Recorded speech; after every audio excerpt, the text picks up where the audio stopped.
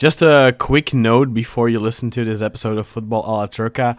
There were some technical difficulties in which, for the 90% of the podcast, unfortunately, my camera was picking up the noise instead of my studio quality microphone.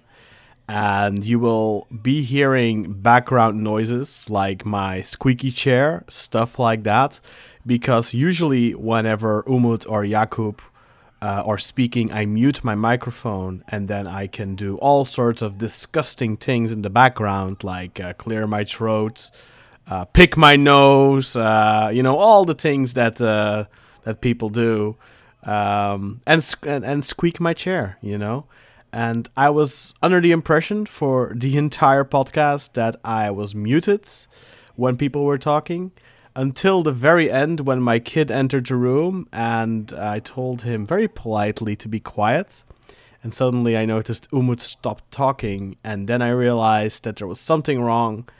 Anyway, long story short, for the majority of this episode, unfortunately, you will be hearing a lot of squeaky chair noises and me clearing my throat from time to time, maybe even coughing. It's an insane amount of editing I would have to do to clear all of that up. In fact, the squeaky chair I would not be able to filter out anyway. A cough or clear my throat or something is something I can pick out, but then that would require me basically to re-listen to the entire episode, which is over an hour. And I just want to get this episode out to you as quick as possible. So be warned, this is not our usual high standard of sound quality. I do apologize in advance, and I will assure you it will not happen again in the future. But unfortunately, for the majority of this episode, my camera is picking up my sound instead of my microphone. So first and foremost, my sound quality will not be as good. And of course, the background noises. So I do apologize for that, but I still hope you will enjoy this show. And for the upcoming episodes, we will have a lot better sound quality. And of course, this had to happen the week that Umut just went out and bought a decent microphone. And of course, I ruined it with this. But my apologies, and it will not happen again in the future. Thank you and enjoy the show. This podcast is part of the Big Heads Media Podcast Network. Go to bigheadsmedia.com for more great podcasts.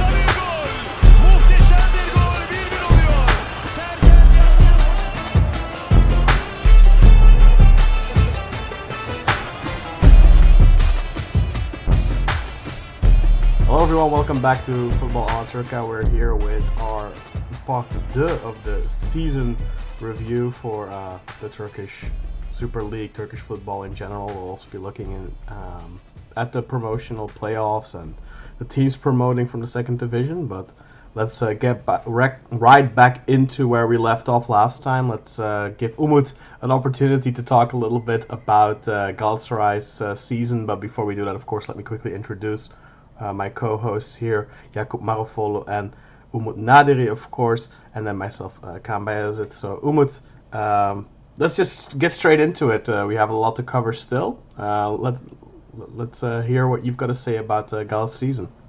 Yeah, it started pretty bad for Galatasaray because they had to start the season without their primary goalkeeper, Fernando Muslera. He got injured the previous season and couldn't be joining to the team since the halfway through the season. So Galatasaray had to start with Fatih Öztürk and Okan Koçuk. Fatih playing 12 and Okan playing 11 games before Muslera came in midway through the season. So I believe it was a pretty rough time for Galatasaray without being able to play with the proper keeper. Like you said, Ersin Destanoğlu was the thing for Beşiktaş, but it was an unplanned thing for Galatasaray. So I believe it made a quite a bit negative impact for the squad, for the games, because like we have witnessed some games that Muslera would have saved if he were there. But like Fatih or like Okan Kojuk was less experienced, so couldn't be able to like take the game from the hands from the opponent. And I would like to say that Galatasaray's team wasn't built up properly before the season as well. Like Galatasaray started the season without a proper central midfielder as well. The only player to play as a center mid was Yunus Belhanda, who wasn't obviously really liked by many of the Galatasaray fans. So he wasn't as supported. So Fatih Terim had to play a trick and like just hope that Taylan Antalyalı would be great in a role as a center defensive midfielder to like hold up the position and build up the play from the back. It was kind of similar to how Lucescu did with Ayhan Akman back in 2002 when he came from Beşiktaş. Like he made a different player out of him, and like how Taylan came as a center attacking midfielder from Büyükşehir Erzurumspor. He somehow converted into a defensive player, and he learned how to tackle, or like he learned how to use his vision, like building a play from the back. In the initial stages of the league, he really made a positive impact in the team, that because like the only player to play as a center defensive mid after Ryan Donk was him. But like Ryan Donk, you know, he's getting older and he's getting really slower, so I think he couldn't handle that challenge on the midfield anymore, because like he's getting too sloppy, like old style of center mid. Like he'll be just I think used as a center center back for the season. And also Fatih Terim had to convert left midfielder Emre Kılınç, came from Sivas, to a center mid. So like he paired him up with Yunus Belhanda at the start of the season to play them as partners for the rest of the season. And he also like took his old player Arda Turan, like, you know, he forgave him before the season, and signed with him.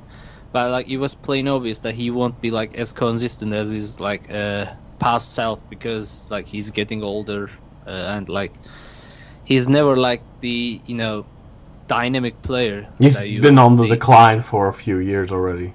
But you can still see sometimes he still shows glimpses of the player he once was.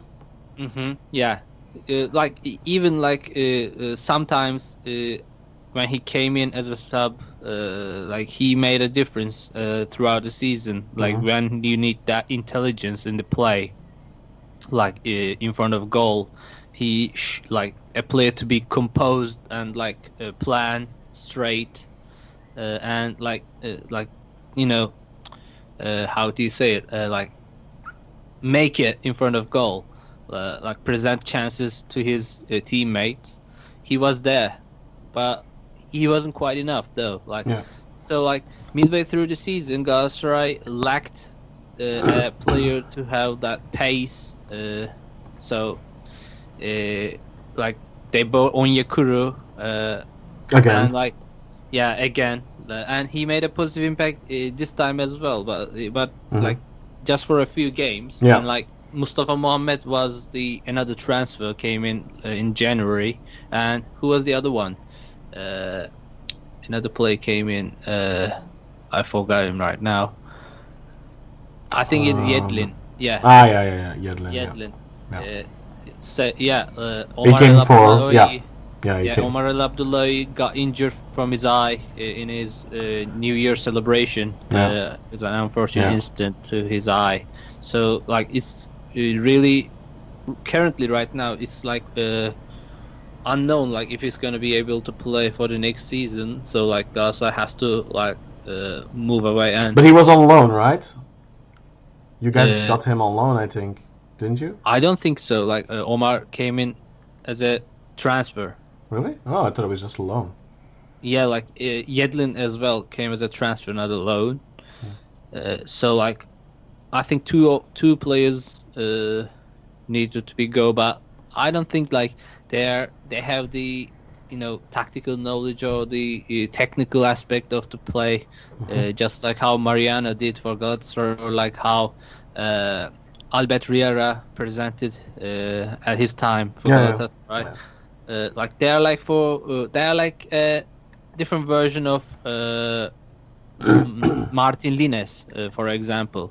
Like they are stamina kind of endurance fullbacks, wingbacks. So like they also Galatasaray, struggled to find a goal in the first half of that Yeni Malatya game because like the whole formation was like missing that kind of technical aspect on his wing backs, like both Saracchi and. But what I'm hearing then is that Galatasaray just had a wrong transfer policy, right? Like targeting the wrong profile players. Basically. Yeah, like I would say that, like because you can't like build up a team based on loan players, and like the base of the team consisting of loan players. You can. No. Besiktas have done it a few times. Yeah, like but in the long run, it will just have a bad effect on you. The problem is that you especially when these guys do well, like Mario Gomez, Talisca, now Ghezal, Rosier. Abubakar was loaned initially too, yeah. So the problem with that is that you're getting players that you probably otherwise couldn't get, and they're of a very high caliber, but it's almost impossible to keep them. Like you get them for one. It's a double-edged sword. Yeah. Like I don't know. Like one of the a few differences is that Felipe Melo, that Galatasaray initially like loaned him 3 times, I guess. Yeah, something like that. Season, and then took his transfer. Like. But that was a unique situation where Melo kind of burned his bridges in Italy, and even though he did really well at Galatasaray, like nobody really wanted to.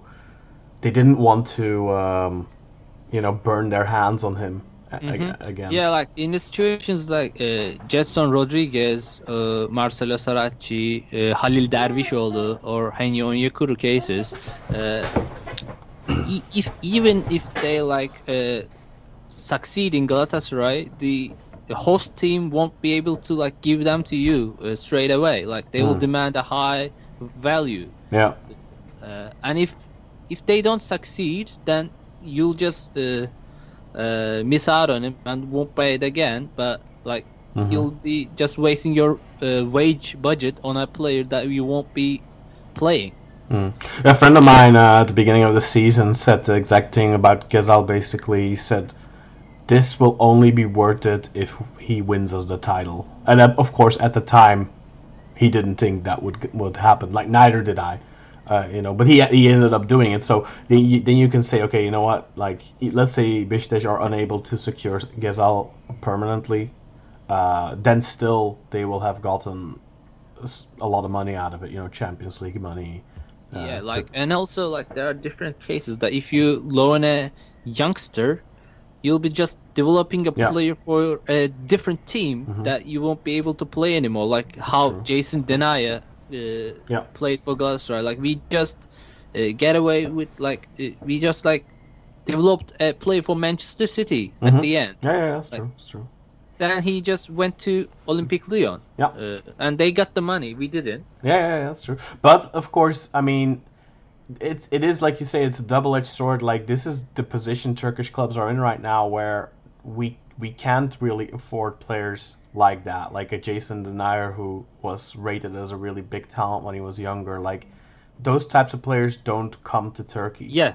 you know. So that's the only way you can maybe get hold of it. And if you're lucky, you know, you get a situation where, like a Felipe Melo situation, where despite the fact that he's really good, for some reason or another, like nobody really wants to fork out the cash, and you manage to get them. Like Mustafa Mohamed, for example, I think is a good, because I think you guys loaned him now, didn't you, initially with an option, with an obligation to buy? Yes. Yeah. Yes.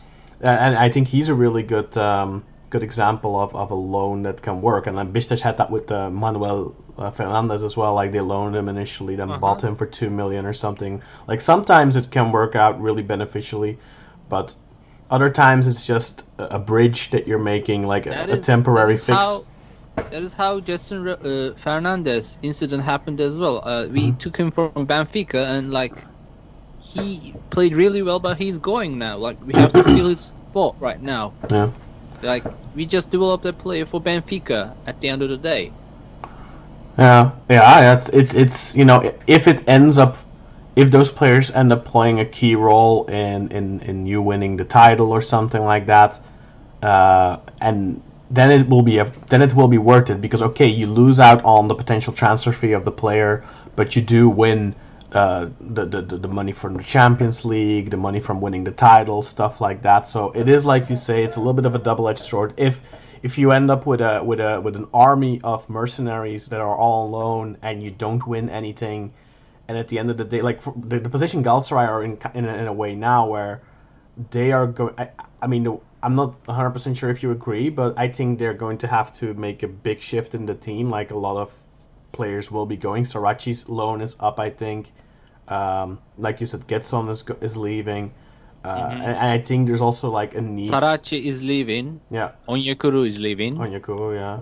And like the thing is that Galatasaray now, like right now after Villarreal's Europa League win, like Galatasaray have to play like 3 knockout stages before participating Champions League, and like having a team built up, it's based into those loan players, like, and right now also the board is not elected yet, and everything is like in a deep ambiguity right now. And it's even not sure yet if Fatih Terim will continue. Yeah, like depending on who is elected, like he is to continue with Terim or get a different coach. And I think it's a real harsh path ahead of Galatasaray. Like they will just like enter the season in a really early part of the summer, like in June.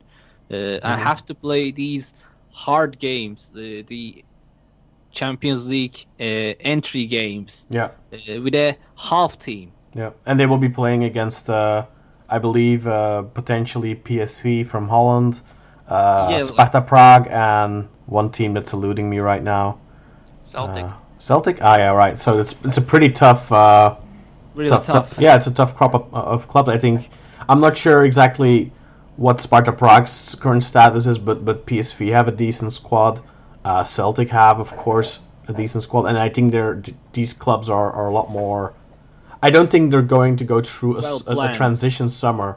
No, but I think for Galatasaray it's kind of a changing of the guard as well. Like they are kind of being forced now. Like they come off of back-to-back title victories a couple of years ago, and a lot of these players like Figuli, like Belhanda, you know, they played a very important role in that success. But now, last season, of course, they missed out on the title against Başakşehir. Now this season against Besiktas on the final match day, and despite the fact that they got really close, like unless they would have won the Champions League, this is the problem with Turkish football right now, that the big clubs are so dependent on Champions League money. And it's not just Turkish football, because it's the same way in England and in France and in Germany and Italy. It's the same for all of them. Champions League is so important for these clubs. The difference is that in those countries, at least you have 4 tickets. Like we have realistically 1 ticket, because the last time a Turkish club got through the qualifiers is more than a decade ago. It's like 14 years ago. That's the last time a Turkish club got through the qualifiers for the Champions League. And Besiktas got really close a couple of years ago against Arsenal, but close but no cigar. And like that's the thing. Like in Turkey, if you're Beşiktaş, Galatasaray, or Fenerbahçe, or Trabzonspor even, like with the depth that you have and the financial economy, the Turkish economy, the instability there, paired with the depth that they already have, there's only really one option. Especially if you invest heavily in your squad, like Galatasaray did with signing a guy like Falcao, like Fenerbahçe do, like the signings they made the last 2 seasons. Like, missing out on the Champions League is so painful. Like, yeah, if you're Beşiktaş, at least you can argue, like, obviously they need the Champions League money as much as anyone, but they did not anticipate on the Champions League money. Like, even this summer, like, they qualified for the Champions League because Trabzonspor got banned, so they qualified for the qualifying rounds. But it was like you could clearly see, like, as soon as Beşiktaş played that game against PAOK, like, they weren't prepared. It wasn't a priority. Like, they knew going into those matches, this is not happening. Like, we still have the squad to build. We barely signed any players. We have a lot of departures. It almost felt as if it was an exhibition game for them. Like, you had to play like Jermaine Lens as a right back. Yeah, exactly. And it was over one leg as well, which made it even more difficult. Which I really don't understand from UEFA. Like, okay, you make it one leg, but then at least make it being played in a neutral ground. Like, why is it being played in Greece? Or vice versa. It's just not fair. Like, you're talking about so much money with the Champions League, and then you're basically giving away the home advantage and all that stuff. Yeah, I think like they pretty much screwed up on the decision part because like it was the earliest stages of the COVID cases. So plus it doesn't matter for them, right? Because like Tottenham and Chelsea and blah blah blah, all the English clubs, the clubs they care about, they qualify directly anyway. They don't have to play qualifiers, so what do they care? Yeah. But yeah, that's a very tough situation now for Galatasaray because they're in a similar situation as Beşiktaş was in the summer, I think, where they're having a lot of players leaving. They will have to bring in a lot of new guys. They will have to build a squad because so many so many players that were filling key roles will be departing. And also, like, you've been talking about Emre Akbaba, for example, like, you haven't been too happy with his performance, and like, Taylan had a good start to the season, but like, I always felt with Taylan that he is a good footballer, but he's not a special player. Like, he's not gonna lift Galatasaray up to a higher level, and I think also in the second half of the season we kind of saw his limitations a little bit. Yeah. But what I really liked Emre Kılınç at Sivas. I think we all liked Emre Kılınç a lot, and I thought he started really strong for Galatasaray. He scored some important goals, gave some assists. What happened to him? He seemed to completely fade away. He was given a different role than what he had in Sivas. Yeah, but that's fine. But he was still performing early on. He was still being. I mean, he was one of the standouts early on in the season for Galatasaray. Yeah, but playing in Galatasaray has a higher duty, and playing in a different position has some qualities to adapt into. So, even at Sivas, he wasn't an outright winger. He played a bit of a free role there as well. I think he ran less, or he tackled less, or he had to, I don't know, he had more players to cover up for him in Sivasspor than right now in Galatasaray, because as a player to play as a center midfielder, you have to go ahead and go back every single attack. You have to cover up for your mistakes. You have to cover up for your teammates. I think he did that really well at Sivas too, but the advantage he had there is that he had Erdoğan Yeşilyurt and Mert Hakan Yandaş, and they were all kind of doing it. They were interchangeable, so to speak, and they were running through each other, switching positions constantly, and they were all working hard. They have a dynamo like Hakan Arslan, who is a massive player to do that kind of thing. Yeah, and Fatih Aksoy. Fatih Yeah. Aksoy. Those players has like massive lungs. Like they can Yeah. run for like Yeah, they were playing two defensive midfielders, and then they were playing Mhm. three attacking midfielders that kind of changed position constantly. and you're playing just with Taylan Antalya on your back, and who I don't think like he's a runner or like a stamina player. He's just like a holding midfielder, like how Mark Noble is right now in West Ham. Like he just like builds up attacks and like cover up for initial mistakes, and like he has learned to tackle, I believe, but never a stamina kind of player. For that, like Fatih Terim reached out to Peter Etebo, I believe. Yeah. He also was learned from Stoke City this season, but he was really horrendous throughout the season. Like I didn't like his performance, and there was a statistic that compared his performance with Thailand's. Like they all, changed.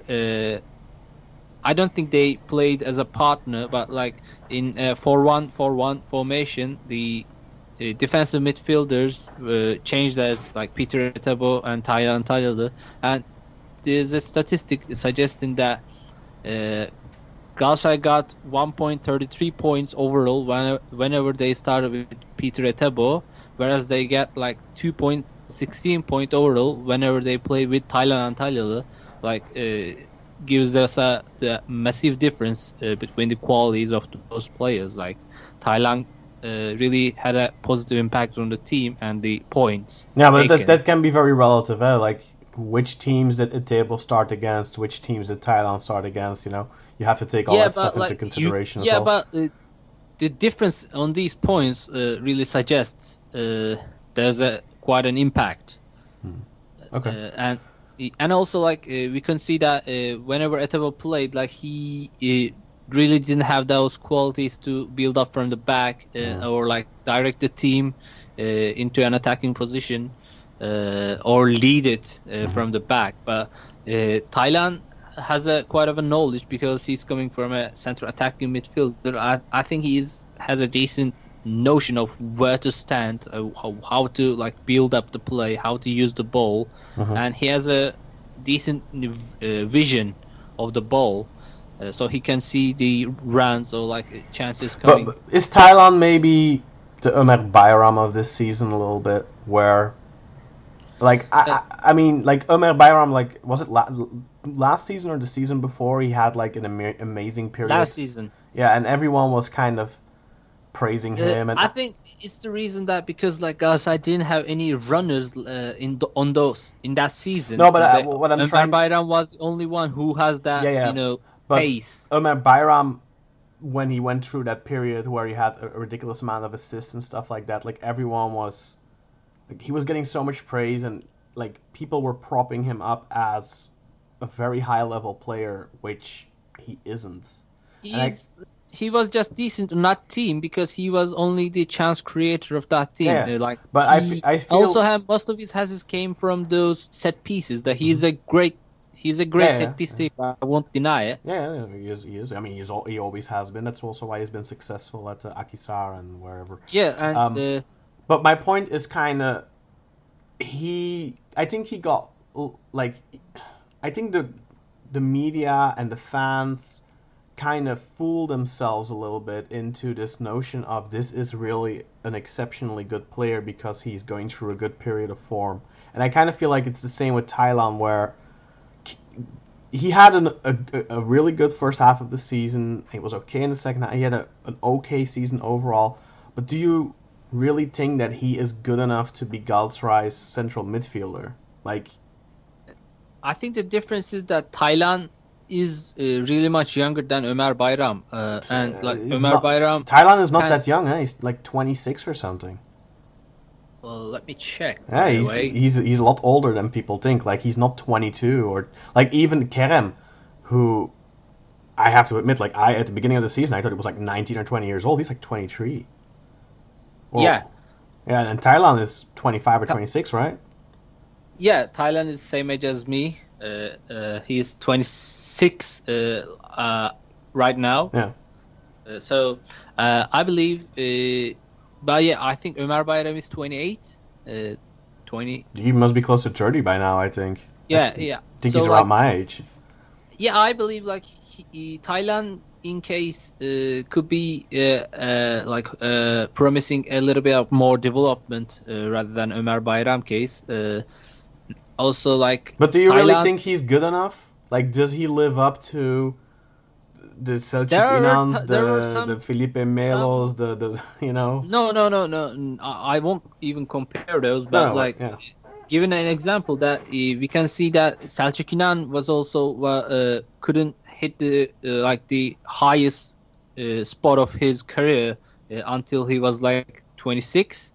Like he was only playing for West Ham Spor until Trabzonspor had him. Selçuk had something about him though, and always had something. Like he always had that vision, he always had that passing ability, those set pieces. Like, what sets Thailand apart from the rest? Like, what makes him special? He's composed in front of the defense, and like he has good vision. He can send good long balls, and he can use his both feet in occasion.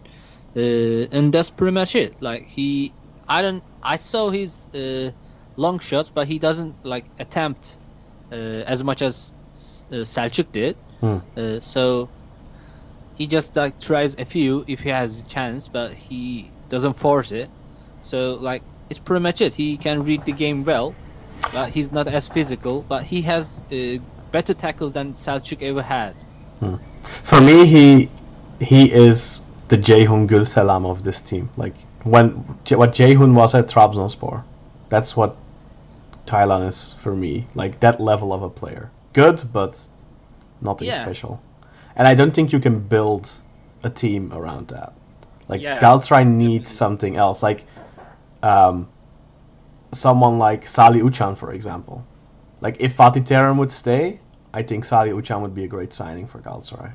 Yeah, definitely. But I don't think like he'll select Galatasaray afterwards, because right now he's been in talks with Beşiktaş, but still expecting an offer from Fenerbahçe. He's supposedly Abdullah Avci phoned him recently. Did you hear about this, Jakub? I did not. I have heard that we wanted him, but every ex-player that Abdullah Avci has or had has been getting called up, so it's you don't really know what to expect in how true everything is. Supposedly, Abdullah Avci has called Salih and promised him a spot in the first 11. Supposedly, Turkish media. So who knows? I mean, for me, as long as he doesn't go to Fenerbahçe, because if he does that, then it's gonna be I mean, look, Fener fans, you have to be honest. Like, you are so crowded in the middle of the park. Like, any player, like if Salih, like he had the career he's had so far, he's finally back where he needs to be, and he's got this chance now. He's got a free transfer. He's got this chance. This is the transfer that will define his career. This next move in his career. If he goes back to Fenerbahçe now to sit on the bench, which is in all likelihood what would happen to him with the likes of Irfan Can there, then he's just committing career suicide. Like, for him, going to Trabzonspor, going to if Galatasaray keep Fatih Terim, like, or get in a really good coach like Okan or something, then I could see that being a good option for him. Or going to Beşiktaş, where Sergen has years ago already made it very clear that he's a big fan of Salih's potential. That would be the smart move for him. But going to Fenerbahçe is like, that's just choosing for money. That's like the only reason to go to Fenerbahçe is if you don't care about it. Like in his case, and not in a general case, but from his point of view, at this point in his career, he'd be naive to think that he's gonna play much. So like, because he's filling the same role as Irfan is. Ozan might be leaving, but you're not gonna play with Salih and Irfan Can, right? Like, you need a defensive midfielder there, or a box to box like Ozan. Anyway, right. But so what I'm hearing from you, Umut, is basically that the squad building of Galatasaray has been really flawed, despite the fact that on paper they have a really good squad. who do you blame for this, or who do you think is responsible for this? Is it the board? Is it Fatih Terim? Is it a little bit of both? And how do you see? What do you think they need to do now this summer to build a squad that can compete for the title again? Because Beşiktaş are going to get a big influx of money. Fenerbahçe are probably going to somehow pull a couple of rabbits out of their hat like they have been doing for 2 years. They're going to improve their squads probably. What is Galatasaray going to have to do to be competitive again? Well, I think it's both like the board and Fatih Terim's fault, like in this current case. Like I would say, like Fatih Terim had major flaws building up a squad in pre-seasons that he started. One of the reasons I believe he succeeded in his third coming to Galatasaray. He wasn't the one to build the squad. Like it was the Tudor squad that was like pretty much enduring with like quality players like I don't know, Badu Ndiaye, Bafetim Bigomis, Younes Belhanda, Sofian Feguli, kind of players to build up a strong team and like a team that will be consistent in the whole season, won't be like falling down because of those injuries or stuff. But seeing that Fatih Terim, like both players like Marcelo Saracchi, who tends to be injured most of the season, Christian Luyendama, for example, is a player to be injured. I don't know. Emrah Baba, for example, I think he came in after Fatih Terim's confirmation. Has been through pretty major injuries, tough ones, and he has been a decline ever since. He isn't even like his old self, like how he was in Alanya in his prime years, and he's losing confidence. He's trying to like pick up and like get to his old self, but I don't think it's probable right now after like these kind of major injuries. Isn't this contract up as well? Like I think. Yes, I think he'll be like leaving Galatasaray after June. What can I say? I don't know. And Figuri is out as well, probably. How do you explain? Figuri was such an important player in Galatasaray's last title in 2019. What happened to him? Like last season, I felt like he kind of completely fell off the radar, and this season he played like almost no part at all. He has had a bit of injury issues, but like he's been completely absent. It feels like for 2 seasons, and I might be remembering this wrong. I think he's been same ever since he came. Like he like seems absent throughout the season, like missing like I don't know 10 games, 15 games. But he was really like in the 2018-19 season, he was really important in that final stretch of 10 matches or so when Galatasaray went up and over Başakşehir. He was instrumental in that period. Yeah, he is instrumental, and he is a big game player, and we won't be denying it, but he misses like too many games throughout the seasons he played. Like it feels like he didn't play at all this season. Like, did he? He did, but how many games was did he play? Longer than the usual one. I know, so but like it made a bigger impact than the usual. But like how many? I mean, I feel like he played absolutely no part in Galatasaray's season this year. Like whereas, in the past he definitely had his moments. I cannot say anything towards it because like we don't like see the training of Galatasaray, like how he performs during the training sessions, or like how he behaves. Like he has a disrespectful behavior towards Fatih Terim or the other players.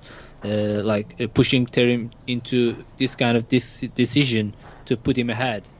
Like played a little bit over 1,000, like played almost 1,200 minutes Yeah, like 22 due games. to not having a proper midfielder as well, Huh. like he played as a center midfielder most of the time in this season, rather than his usual position of right midfielder, or like how he But plays as a center attacking midfielder for Algeria. Algeria. Yeah. But do you think that's down to him maybe aging, slowing down, or just Yeah, necessity? I would hope for him to be like how Arda Turan is right now. Like they have similar attributes, like similar vision, similar game knowledge, but I don't think he is like willing to perform up to Arda Turan, because Arda Turan has that motivation that he's playing for his own team Yeah. that he supports. But I don't think Feghouli has that kind of an aspect on his view that Yeah. he's just like a player playing for any team, that will be like he's earning from him, from the team. And one last question before we move on. Well, actually, I have two more, but like about the team. Do you think if Galatasaray did not part ways with Yunus Belhanda a couple of months ago, do you think that would have made a difference for them? Do you think he could have helped them to win the title at the end? Yeah, like all the Belhanda haters would say like he wouldn't, but I would say like he is a vital element in this team. Like he is a player to like create chances in those occasions where the opponent team just closes down you and like parks the bus. Mhm. Like he is the player to see the gaps or like play accordingly against those defenses, and he would be, if he were to play in the last Yeni Malatya game in this first half that Galatasaray failed to like score a goal Mhm. against those because Yeni Malatya always play as a 5 at the back formation with like tower defenders like Voles and Semih Kaya and who was the other player, I don't remember. Adebe? Yeah, it could be Hmm. Adebe. So they were like just planted on the box, waiting for a Galatasaray attack. I don't know what were their motivation. Like even the goalkeeper was wasting time even after like they were behind. Hmm. That got me. But What are you implying, Umut? I'm not implying anything. Like he willingly like wasted time, like and like spent time. I think what their motivation was is very clear. They did not want to be the team that laid down and conceded 5 goals and gave Galatasaray the title based on that. It was plain obvious that they weren't the one, but like No, but if that would have were scoring goal against Galatasaray. But if that would have happened, Umut, let's say Galatasaray beat them 5-1 and win the title, it doesn't matter if something happened like legit or not. Everyone would be saying that it would. Like just as how right now Galatasaray fans are saying that Hatay sold the game to Beşiktaş, the 7-0 game. Like there's so many. If you look on Twitter, there's so many people saying, "Oh, Buffon sold the match, this, that, and that." Like it doesn't matter if there's something there or not. Well, they'll say anything because like in that Zalat incident, it could be like this similar thing happened, like how the Hatay game. Zalat admitted to accepting bribes years later. Like not just in that match, by the way. Like he has gone on the record saying that he took money. I don't know. Yeah. You can look it up. It's there to be. Also, the thing is that in that Malatya game that Galatasaray suffered to find any chance to score a goal in that first half of the game, the Belhanda kind of player could be useful to break up that defense and like make it possible to find an open chance. Because like Galatasaray's 2 backs were like really uncreative, both like were spamming crosses into the box with no reason, because like there were like 3 defenders just waiting to like head it away from the goal. But I want to say that Halil Dervişoğlu and Kerem Aktürkoğlu made a really big impact on Galatasaray this season. That they were like really promising youngsters. Do you think Halil is somebody that Galatasaray should invest in? Like, do you think it's somebody they should really try and buy? Yeah, I believe so. Because like seeing his also harmony with Kerem Aktürkoğlu, like they were like two players in the same head. They can find each other blindly on the pitch. Yeah, like if it was to like Kerem to take the chance, he will find Halil Dervişoğlu running to behind, or like vice versa. Like Halil is brilliant on his vision. Like it reminds me of a younger Dennis Bergkamp. Not to like just overrate him. Yeah, the type of player. Yeah, type of player, because he's not as as a forward. He's from the Dutch school, of course. He's not pacey. Yeah. All right. Well, let's one last question quickly, because we've been talking about Galatasaray for a very long time now. Do you think Fatih Terim should stay? Depending on the president election, but I would say like Fatih Terim has to like use his knowledge and his experience on a bigger spot, like I don't know, being a part of the board or something like that, and like just has to leave his spot on the field and the bench to a younger candidate like Okan Buruk. Or do you think Fatih Terim should be, for example, the sporting director or something, or even should become the president? Yeah, but you can have doubts about it, because like Fatih Terim wants to influence all the things around him, and like being a sporting director like Fatih Terim would affect the coach as well. I think like he would have too much influence on the coach, like how Emre did on Erol Bulut before he came as a coach. Like it will be too much pressure on the coach side of the team. We don't know it. Like we can just assume it. All right, let's move on then, because we've been going for a while here. Let's talk about the promotions and the relegations of the Turkish Super League. So first and foremost, let's talk about the teams that are going down. So Ankaragücü, Denizlispor, who were the other one? Gençlerbirliği, and then Erzurumspor are the four teams that will be going down. At least if everything stays like that. We'll talk about that in a second. And then promoting to the Super League, first and foremost, Adana Demirspor became the champions in the Birinci League. They finished on level points with both Giresunspor and Samsunspor, but they had the three-way head-to-head in their favor. So Adana Demirspor, led by Samet Aybaba, win direct promotion as the Birinci League champions.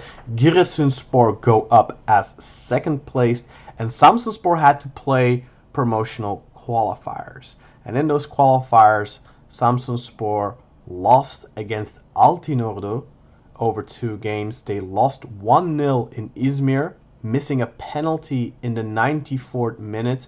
Gökhan Karadeniz could not convert from the spot.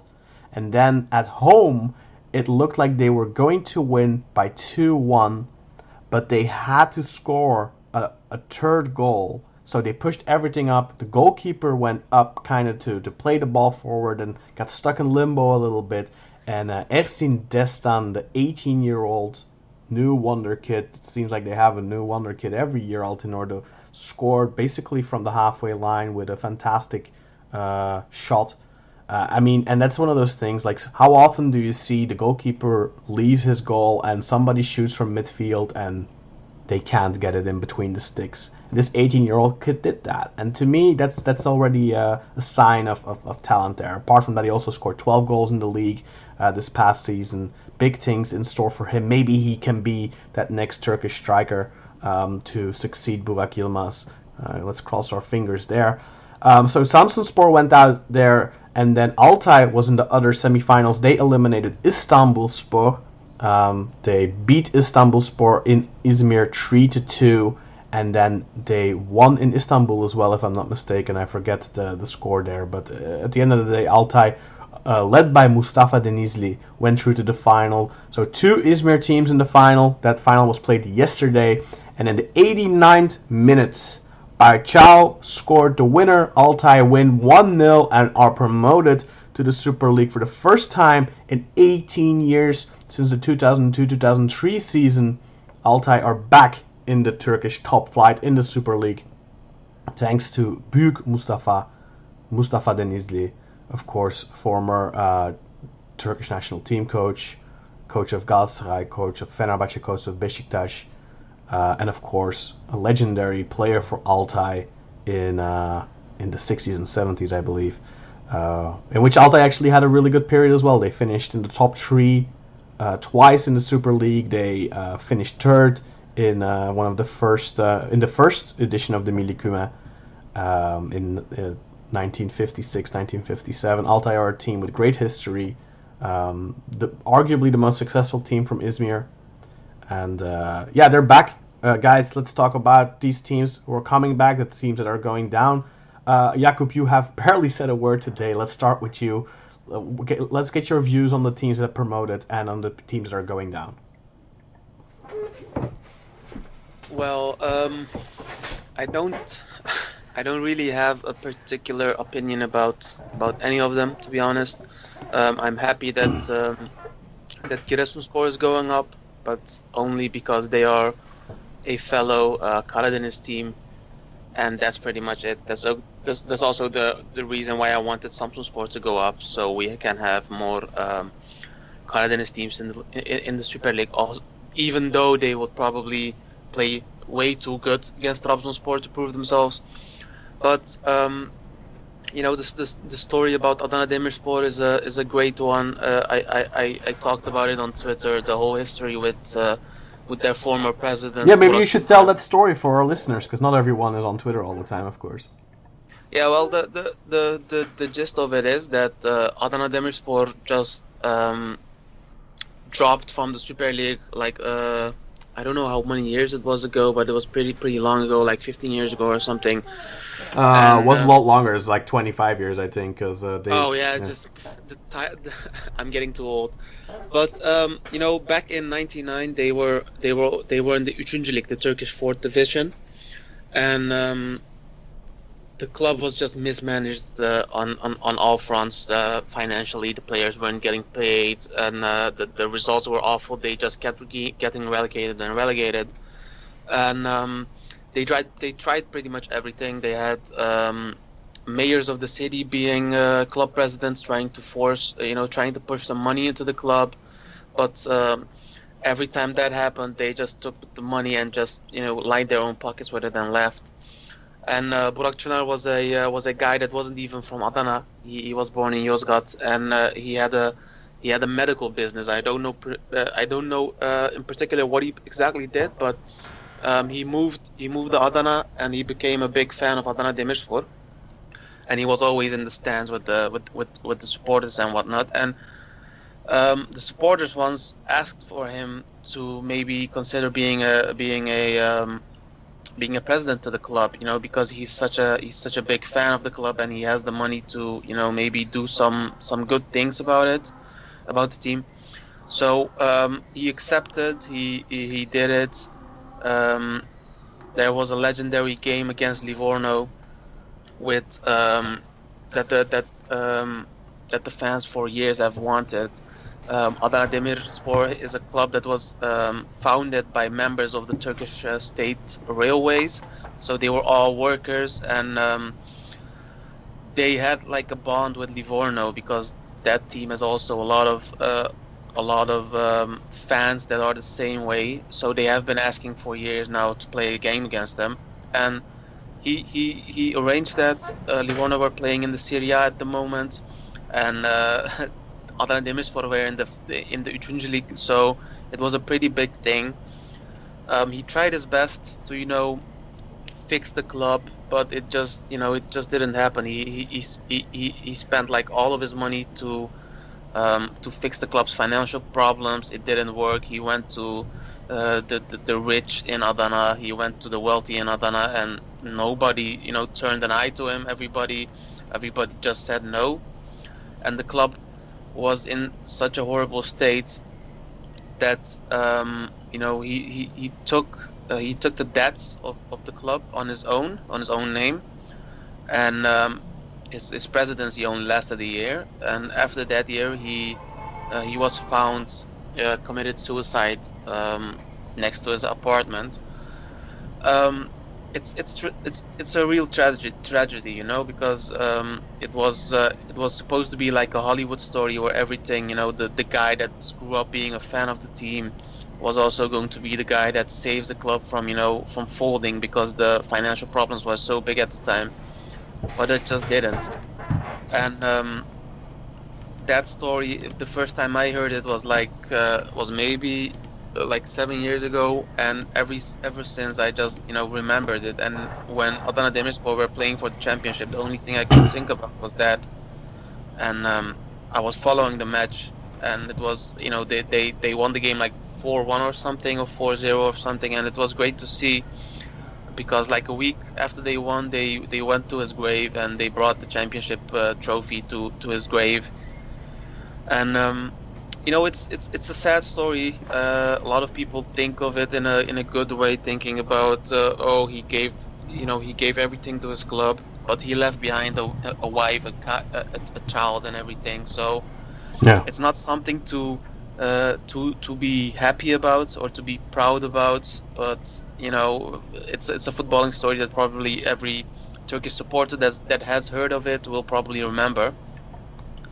But yeah, the only reason why I wanted Adana to go up was because of that. Samsun, no, not Samsun, Giresun same, and I didn't really care about Altay or Altınordu either.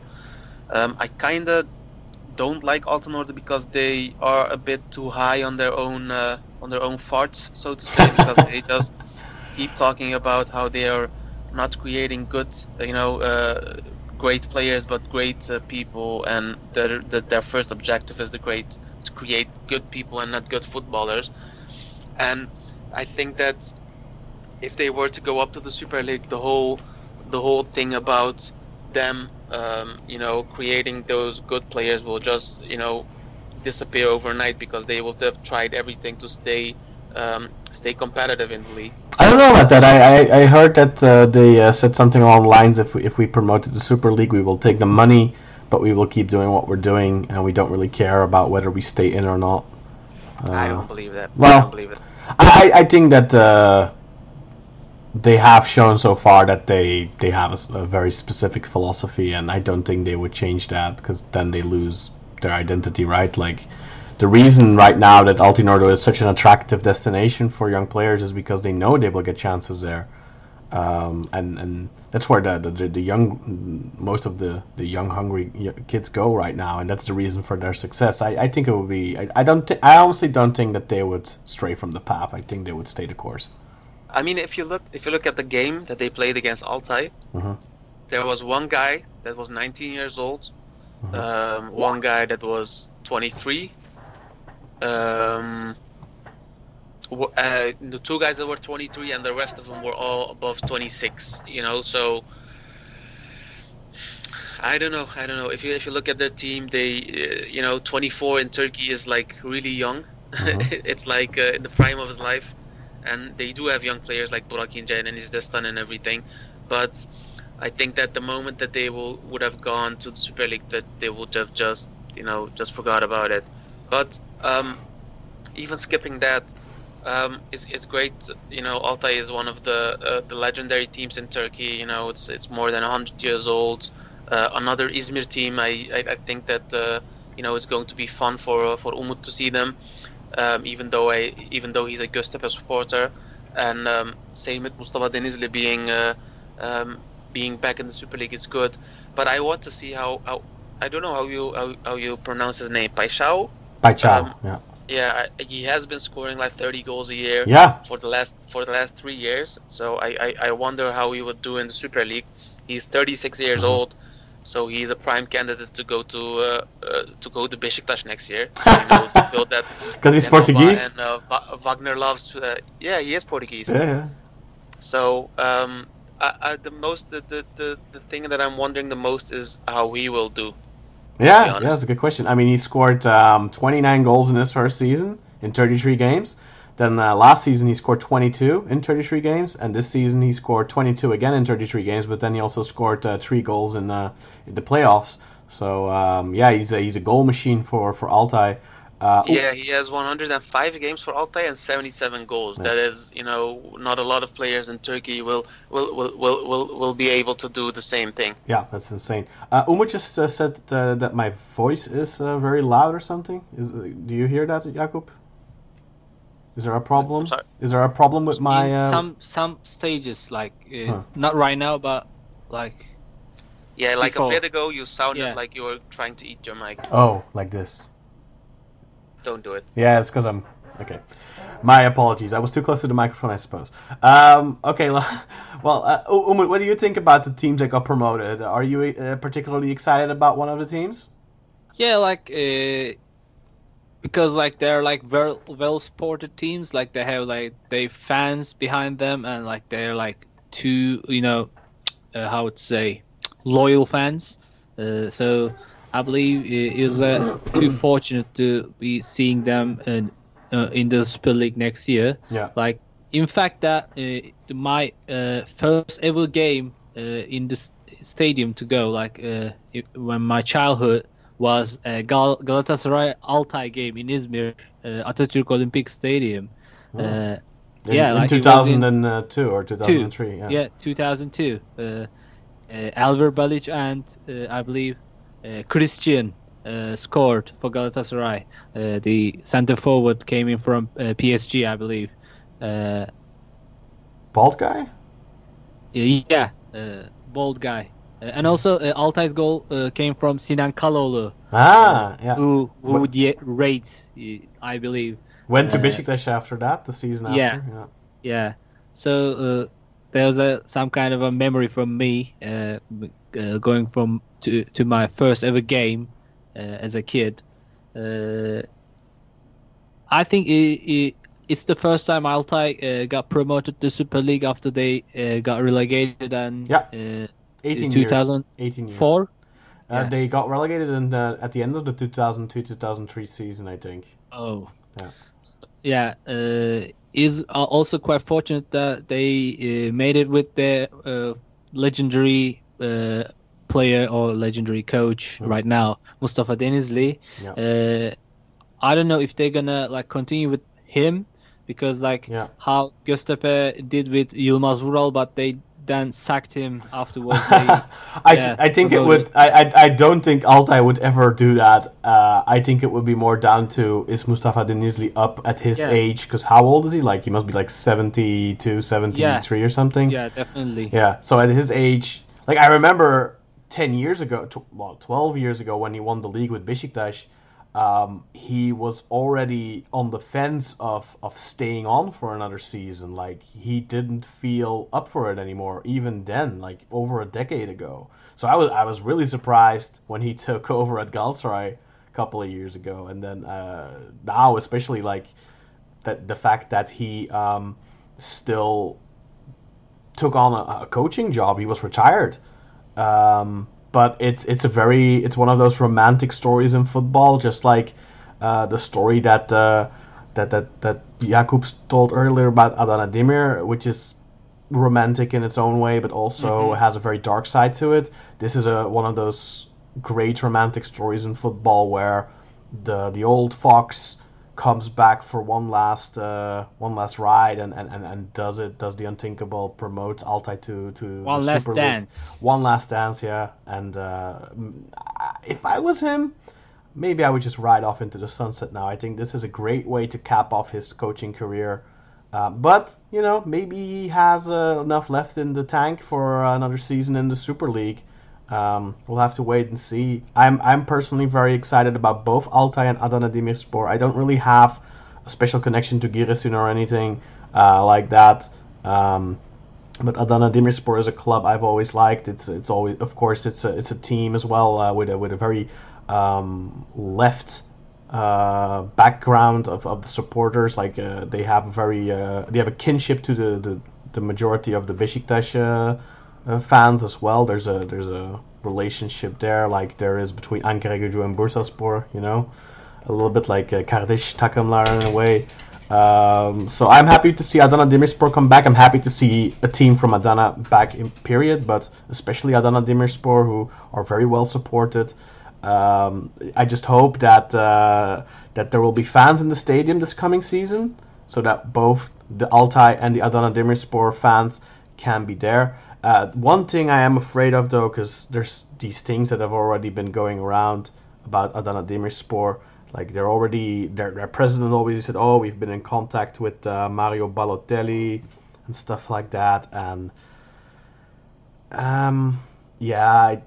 with the history they have, the story that Jakob just told us, I think that would be an insult to his legacy first and foremost, because you're putting the club in debt again by signing these types of players. And plus, I think you're putting an expiration date on the club period, because you know how these stories go. You know, like it doesn't end well. Like a club like Adana Demirspor, with all due respect, they do not have the financial means to sign players like Mario Balotelli. They shouldn't even try. Like, just put together a good squad. Don't go for the big, headline signings. I don't know how you guys feel about that. I mean, have you seen those rumors, guys? Yeah. What can I say about the thing is that it's pretty much like a common habit. A team coming from a lower division to a Super League will pay big amounts of money, hoping that will save them for the next season, but end up being like bankrupt at the end of the season and like getting relocated once again, and like just being like devastated by all financial means. I don't know, like they have like most of the teams have hopes that like they will just sell shirts or like sell tickets to their matches by buying great. A Turkish team shirt is worth 10 euros now or something, like you can't make anything with that. Yeah, with the planning, that kind of planning, like they will just like turn their financial status into a negative numbers. And I would say on the Altay case as well, the whole squad ages around like 30 average. Yeah, the Ibrahim Öztürk, who won the league title in 2010 with Bursaspor, is playing for Altay. He must be like 39 years old or something. Yeah, and also they have Marcia Mossoro, Yekta Kurtuluş. Payçao, like we said, 36 years old as well. And the thing with Ibrahim, Deniz Kada, he scored a goal against Istanbulspor. And the thing is as well, like with Ibrahim Öztürk, for example, I remember, a couple of years after Bursa won the title, he started showing these real these real clear signs of slowing down and not being able to play at that level anymore. I was really surprised to find out that he was still playing and was actually playing in a side that were very close to getting promoted. Like, that kind of surprised me a little bit. They also have like Çağlar Birinci, who is an ex Galatasaray player, Rıdvan Şimşek, who is an ex Beşiktaş player. Yeah. Like all the team consists of those old players who like came from like all big four, I believe, some of them. Yeah, but like Çağlar Birinci made his career mainly for Denizlispor and such, and Yekta for Kasımpaşa, and these are all players that I mean I wouldn't really associate them with the big clubs. Yes, they had a stint there, but it's more like how. What's that guy called that you guys got last season with the striker from Akhisar? Çelik something. I don't remember that. The attacker from Akhisar. Mudat. Yeah, that he played for Galatasaray, but like you won't like that's not what we associate him with, right? Like he's the Akhisar player. Also, Altay has like Murat Akça, who is from Galatasaray Academy. Like he was. Like promising a lot at his time, but like turned out to be a pretty average defender. As happens very often, but I mean, if you can come out of one of the big four academies and you can still have a career in the Birinci League or the Super League. Like, for me, that's not a failure. Obviously, for those clubs, it's a failure that you couldn't become like a main fixture in their squad, or like even as Necip, like a player that not necessarily is a starter but a very useful utility player or whatever. But like at least like these players still have a good career. Like it's not because you come out of the Galatasaray academy and don't make it at Galatasaray that you still can't be successful. You know, they still like they are still earning their bread, so to speak, with football, and that's the most important thing for those players. Now let's move over to the teams that got relegated, and in particular Denizlispor and Erzurumspor, who issued statements over the last couple of days, and they feel like they should not get relegated. Also, last night Gençler Birliği also made a statement in the same thing. But the fans, the Gençler Birliği fans said they don't. They oppose that Yeah, kind of an yeah. ideology. Yeah. So very, very nice from the Gençler Birliği fans. But what do you guys think of these clubs basically trying to get out of relegating a second year in a row? Because Erzurumspor relegated last season as well. Who were the relegations last season? Kayserispor. Kayseri, yeah. So they escaped this season. Who was the third team last season? Was it also Denizli? I don't know. It was Yeni Malatyaspor, Kayserispor, and Ankaragücü. Oh, okay. Not Erzurum? I'm sorry? Not Erzurum?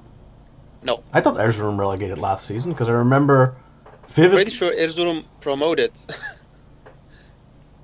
Oh, was that Yeah, 2 yeah. years ago already that they went down? Because I remember, yeah. I remember, Yeah. It yeah, was 2 when they years had ago. Egemen. Yeah. Okay. Well, okay, all right, fair enough. Regardless, what do you guys think of this mindset of these clubs that they should not get relegated, and the argument that they are making that they invested into the squad, not anticipating that they wouldn't have income from fans and stuff like that? What do you guys? What's your guys' takes on that? Jakub, let's start with you. Well, I think it's absolutely hilarious. I know that some people think that the TFF abolishing relegation last year, canceling it for last year. Yeah. That was stupid too. Yeah. I kind of disagree. I think that even though the league was played pretty much, there were only like 7 games left from my memory. That I can understand how how COVID can how it could have affected the teams. But look in Holland. What did they do? They declared a champion. They stopped the league. Did they relegate teams? I think they did. Right? They didn't declare a champion. They just stopped the league. Didn't Ajax get the title?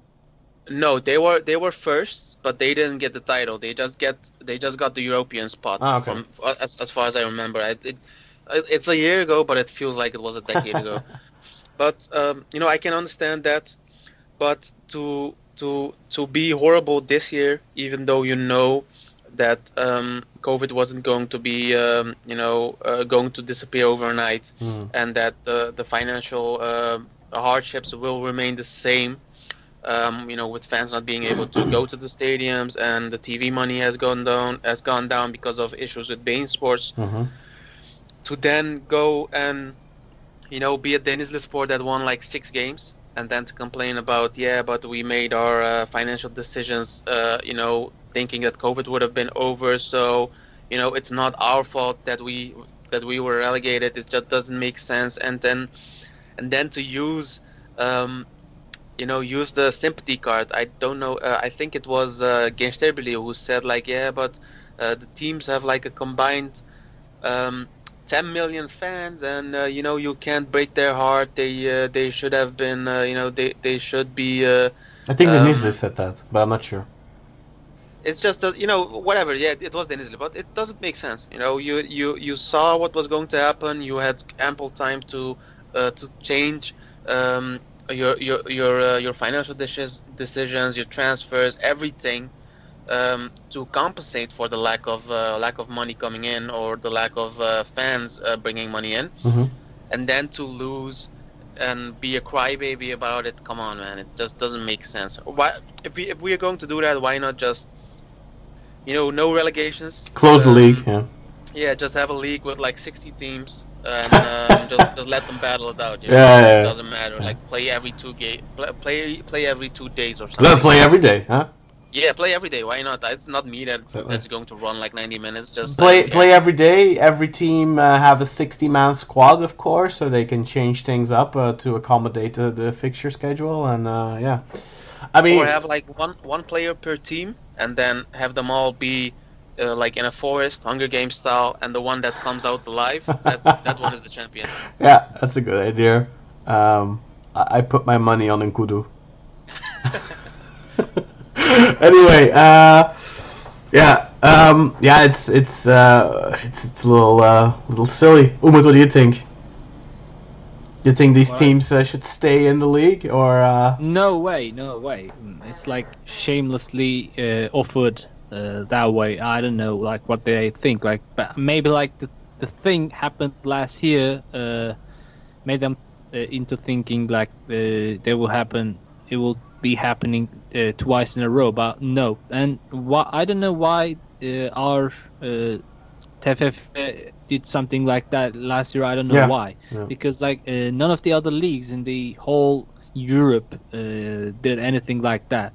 Like none of the leagues that finished, like the leagues that stopped, they did. Yeah, they just postponed it. Yeah, exactly. Like the league. I know Jakub said that he understands it. I can see the point of view, but there's no real excuse. Like last season, they didn't miss all the ticket sales, all the season ticket sales, all that. They got all of that. They should have. The league was finished. A champion was declared, so there should be relegation. Like, I see where you're coming from, Jakub, but at the end of the day, they made a decision to continue the league. They should have just stopped it, declared Trabzonspor champions, and be done with it. Yeah, and as for that like, would have been cool. yeah, as for that Denizlispor case, like they didn't even manage to win their last 13 games in a row. Like, Plus, like Erzurum and Denizlispor both, especially Erzurum, let a load of players go. They played like the last. Who did Erzurum play against? Fenerbahce, I think, or something. Like they played with half their team gone. Like that's having an impact on the title race. Yeah. And that's in Dutch you would call that competitievervalsing, because it is.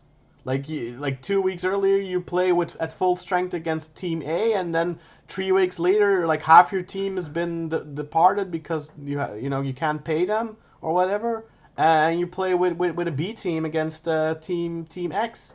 Like that's not like if that happens, like it happened in Belgium for example, where like 20 years ago KV Mechelen went broke, and all the matches they had earlier in the season they got scrapped. Everyone got 3 points for 6 points for the matches against Mechelen that season. So if you lost earlier on in the season against them, you were lucky. You got 3 free points. But the point is that they just completely got scrapped. So that's what should have happened with Erzurum. Look, if you can't pay your players, and you have to let half your squad go, like 5-6 games from the end of the season, then you should just get scrapped. Because clearly you didn't. You're not capable of sustaining yourself. Yeah, and also like Erzurumspor like spent too much on players, like even though like they're like on loan or like they're just buying their players. Like I don't know, they paid for Atif Sheishu, I don't know, Mustafa El Kabir, Novi Kovas, Fabian Farnol, Manuel da Costa, Leo I think. Schuwesland. Yeah, like they made too many transfers in a single transfer season. I don't know, like. I mean, it's what panic, were they right? thinking? That happens all the time. Like Ankaragücü have been doing that for years now, right? Yeah. But I mean, at the end of the day, there's relegation. You know that going in. Like, yeah. If this is their standpoint, they should have made this 6 months ago. They could have made this case, or they could have said it at the beginning of the season. But this is it's too late now. Sorry, the game's been played. This is just whining over some kind of a loss. Like Yeah. you have to make your planning ahead. This is like going to the casino, playing blackjack, losing your house, and then crying afterwards and asking for your house back. That's not how it works. You know, if you... And also, like, even if the demand is, like, taken into account, like, if no team gets relegated this season and the league is, like, 24 teams? Yeah. Think about it. Yeah. That case. They will be the ones that will suffer from that kind of a case, because, like, then the league will have a really tough fixture. Like every week we'll have like 3 games in a row, and we'll have to relegate like 6 teams at the end of the season or something. And, but I don't say it. Like, I will say that even the team will have like 24 teams, and the fixture will be like really tight, and like 3 games in a row. It will be like the ones like Erzurumspor or like Denizlispor will be the ones that suffer from it, because their rotation is pretty weak, and like they won't have like any players to like play with in a quality like football. Yeah, and so many of their players have already left now because they can't pay them. Like, what are they gonna do to build a squad for next season then? Like, they're gonna have the exact same problem again. Yeah. It's just putting a band-aid on a double broken leg, you know, where the bone is sticking out. Beyond that, the teams coming from the lower division right now, Altay, Adana Demirspor, and who was the other one? Giresunspor, are far more better teams than right now how Erzurum and Denizlispor are. Like, and joining them to this Super League, they will also have to compete with the teams that are better than them. So like they will eventually get relegated again. Like, they will just whine again if this is granted. Yeah, I agree. I mean, and it sets. I think the problem is that they already set a dangerous precedent last season by, after the season was over, suddenly deciding nobody is relegating, and with that they created this. And now I think the TFF needs to step in, and they need to be very clear, and they need to say, look, sorry, we understand your hardship. Like, they can give them a financial compensation like they have in the Premier League. There's a parachute system for teams that relegate. I am wholeheartedly in favor for that. But you cannot scrap the relegation, the promotion and relegation, because then there's no stakes for the teams at the bottom of the table anymore. Next season, we go into the last 4 weeks. Galatasaray, Fenerbahce, Beşiktaş, Trabzonspor are playing for the title. Kayserispor are in 18th place. And they don't care anymore because there's no relegation anyway. Why should they try? You know? Like, that's there needs to be this. There needs to be an incentive for teams. I can get what happened last year. Like, it was a pretty unprecedented case that COVID will arise and like really affect on the whole world, like, globally.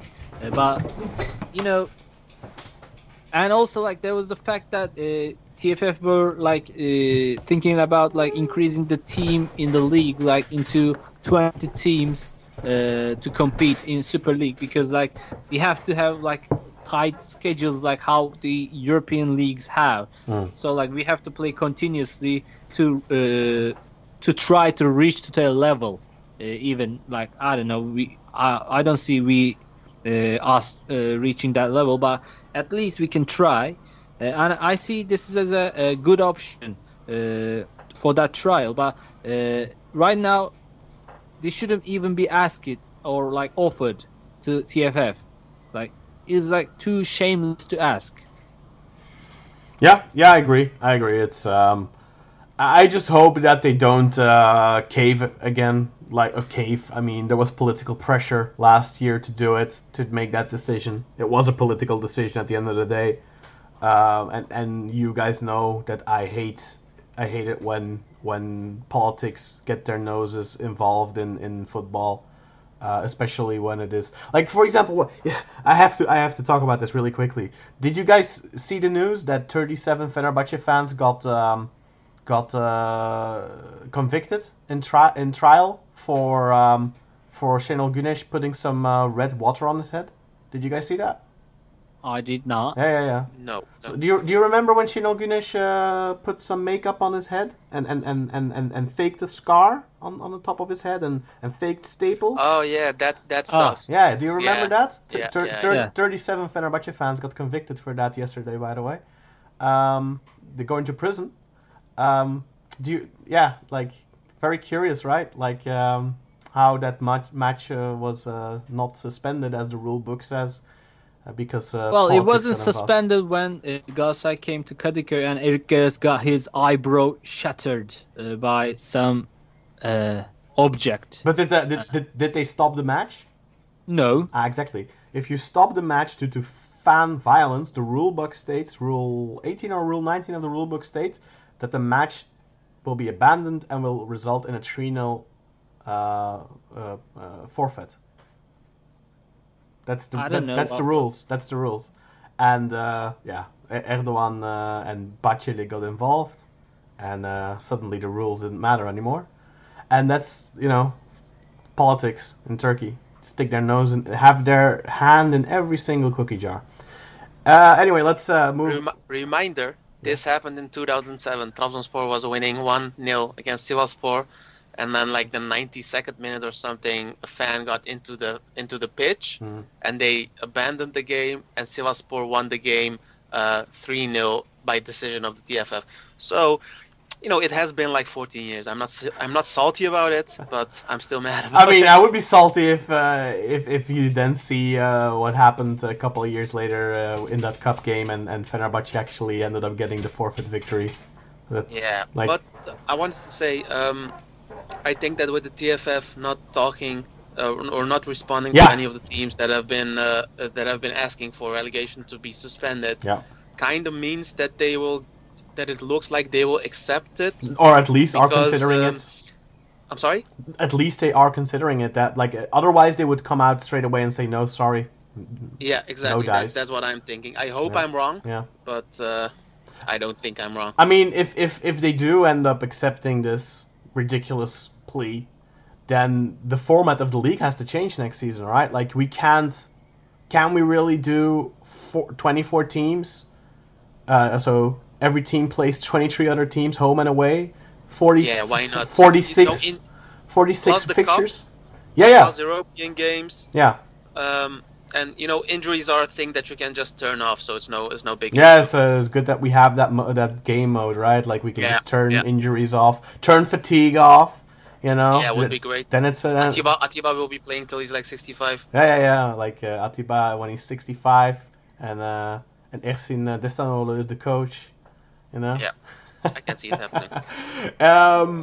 Anyway, the format changed, and I think we would have to go back to the first format the Turkish league had in its infancy, where we had a Kırmızı and a Beyaz group, 2 groups. Back then it was 8 teams in each group. Now it would have to be 12 teams in each group. Then you would just have to have those teams play home and away against each other, and the top 2 teams of each group go to a championship group playoff, and you just decide the champion among those teams then. Like, that's the only option, I think, that you can really realistically have. You put, Beşiktaş and Trabzon in one group, and Fenerbahce and Galatasaray in the other group. Let them fight among each other. They're the biggest teams, right? No, but it's a mess if they decide to do something like this. Let's just all hope it doesn't happen. Finally, to close out the show, I really quickly want to talk to you guys a little bit about the national team. Really quickly about the 30-man squad that Shinal Gunesh called up. There's 4 players that will still have to drop out of the team. Does either of you have the team in front of you right now? All of the call-ups? No, let me get it. Yeah, let me get it as well. I posted it earlier, by the way, but you don't necessarily need it, I suppose. Let's just quickly talk about that before we close it off, and then I think in our next episode we will do a preview of the Euros. We still have a little bit of time before the Euros start anyway. And then once the Euros get going, maybe we can do a little bit more, like a shorter episode after every game or something like that, if you guys are up for it. But let's Could be. let's talk about the selection quickly. So Turkey will be taking 26 players to the Euros. Obviously, 4 players will still have to be dropped. Umut, which 4 players do you think are the logical choices for Şenol Güneş to leave at home? Well, like I said last week, I would say like it would be a really tough challenge for Halil Akbunar from Göztepe. And I don't think he will be a fit for a team like Milli Takım right now. So I believe he will be the one to be dropping right now. And also, I think Mahmut Tekdemir from Başakşehir is an old selection from, and I don't believe he put up a decent performance in this previous year. So like us having players like Dorukhan in Thailand, Antalyalı on his position right now. Yeah. Would mean that he will be a drop-in as well. I don't know who the other 2 would be though. Like it was A goalkeeper? it would be You have to drop a goalkeeper, right? You can't take 4 goalkeepers. Yeah, Gökhan Akkan would be dropping, of course.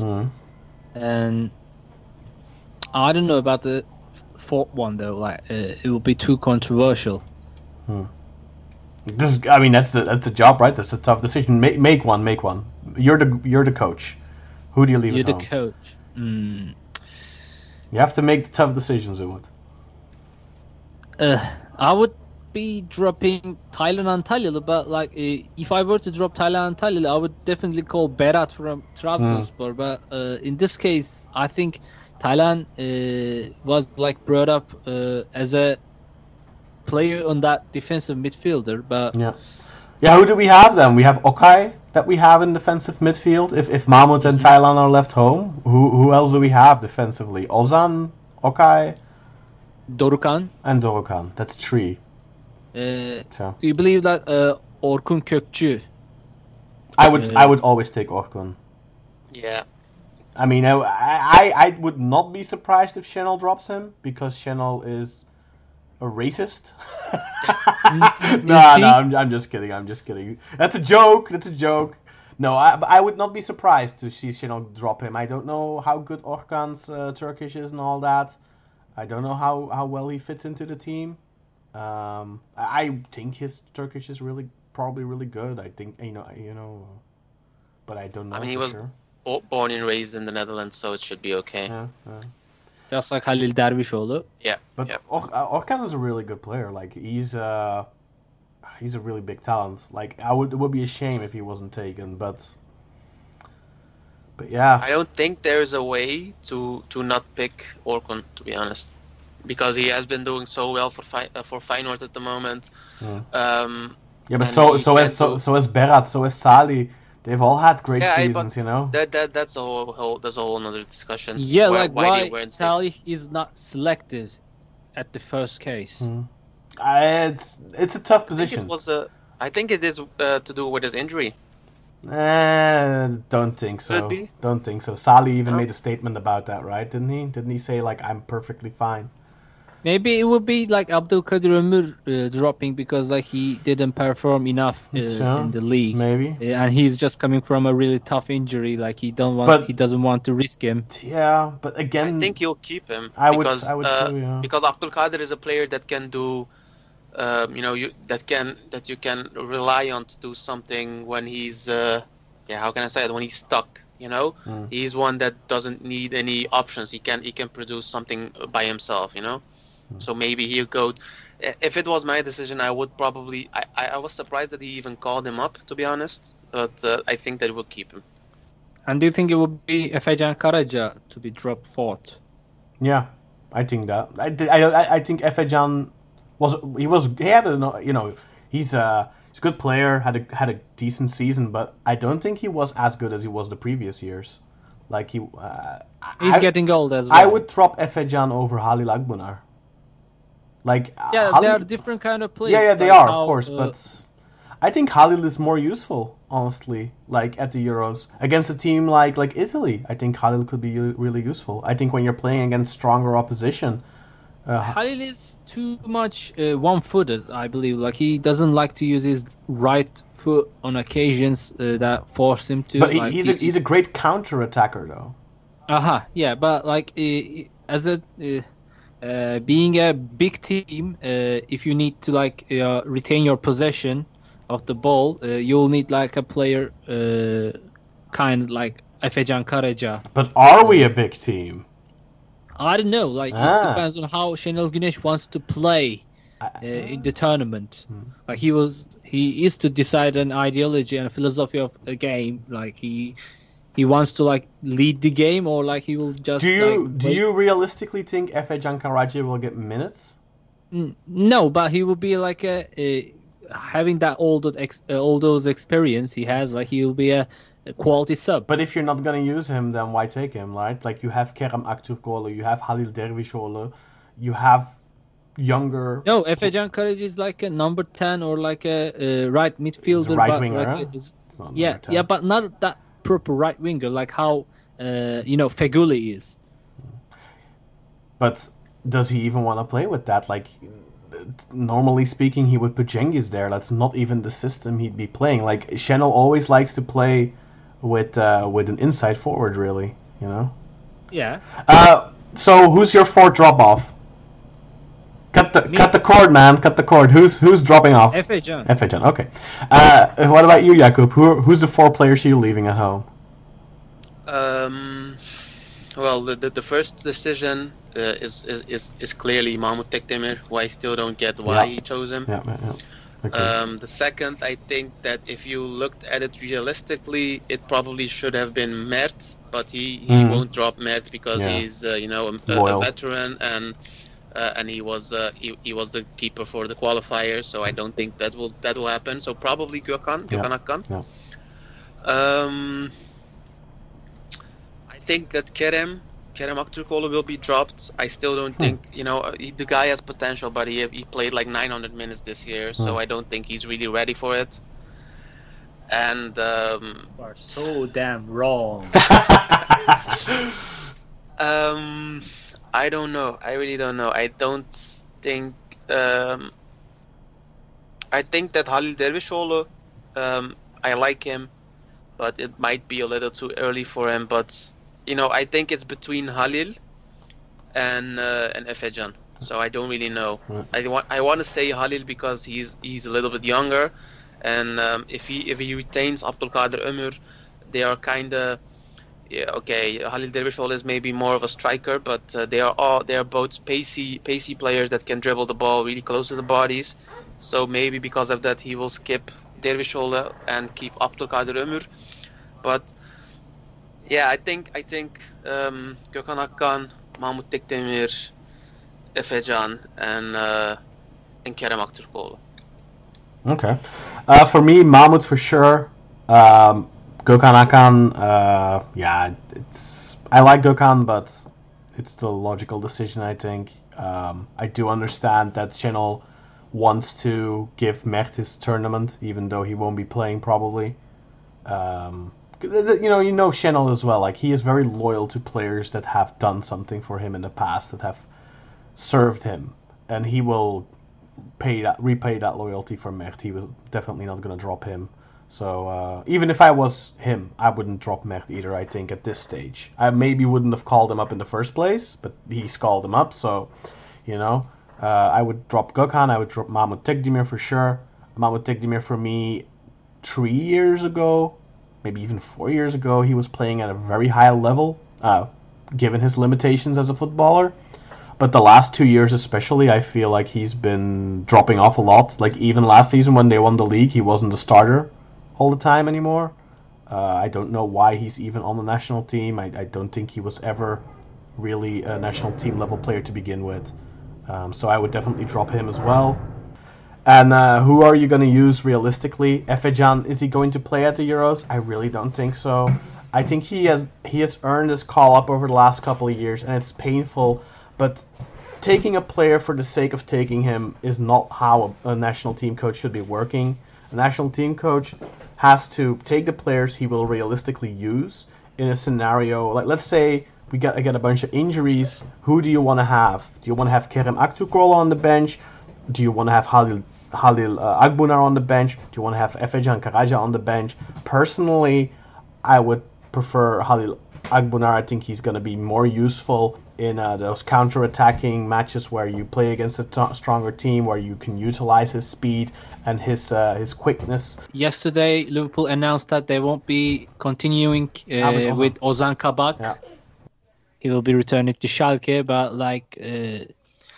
Schalke was offering another buyout clause to Liverpool as 18 millions of pounds, I believe. Mm-hmm. But currently, if any other team are to buy Ozan Kabak, I think they will demand much more than them, much more than 18. You think so? Yeah, why not? Like, he has experience as a Liverpool centre back. Yeah, but still, I mean, Liverpool decided not to pay the money for him, right? Like, I think. Yeah, but like they loaned him in a tough stage, panic. Well, not really panic, but they had a ridiculous amount of injuries. Yeah. You could even see like Jordan Henderson playing as a centre back. Yeah. I can't imagine that he will go to the second Bundesliga with Schalke. Like, I would imagine that Schalke want to offload him and reduce their wage bill. I'm not sure how much Ozan makes at Schalke. I don't think his wage is too high, probably. But it would make sense for him to join another Premier League team, perhaps.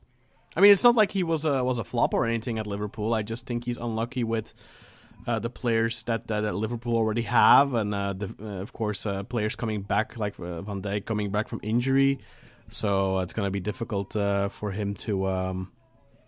That was always going to be difficult for him, and maybe it's a blessing in disguise, because with the players returning from injury at Liverpool, let's say they bought him permanently, would he play a lot, or would he just sit on the bench and stagnate? Like, I think it's very important for Ozan right now to play, and he's maybe better off to go to a club like Leicester, for example, like Çağlar did, and maybe play there for a season or 2 or 3, and establish himself further, and then make that big move to an elite club.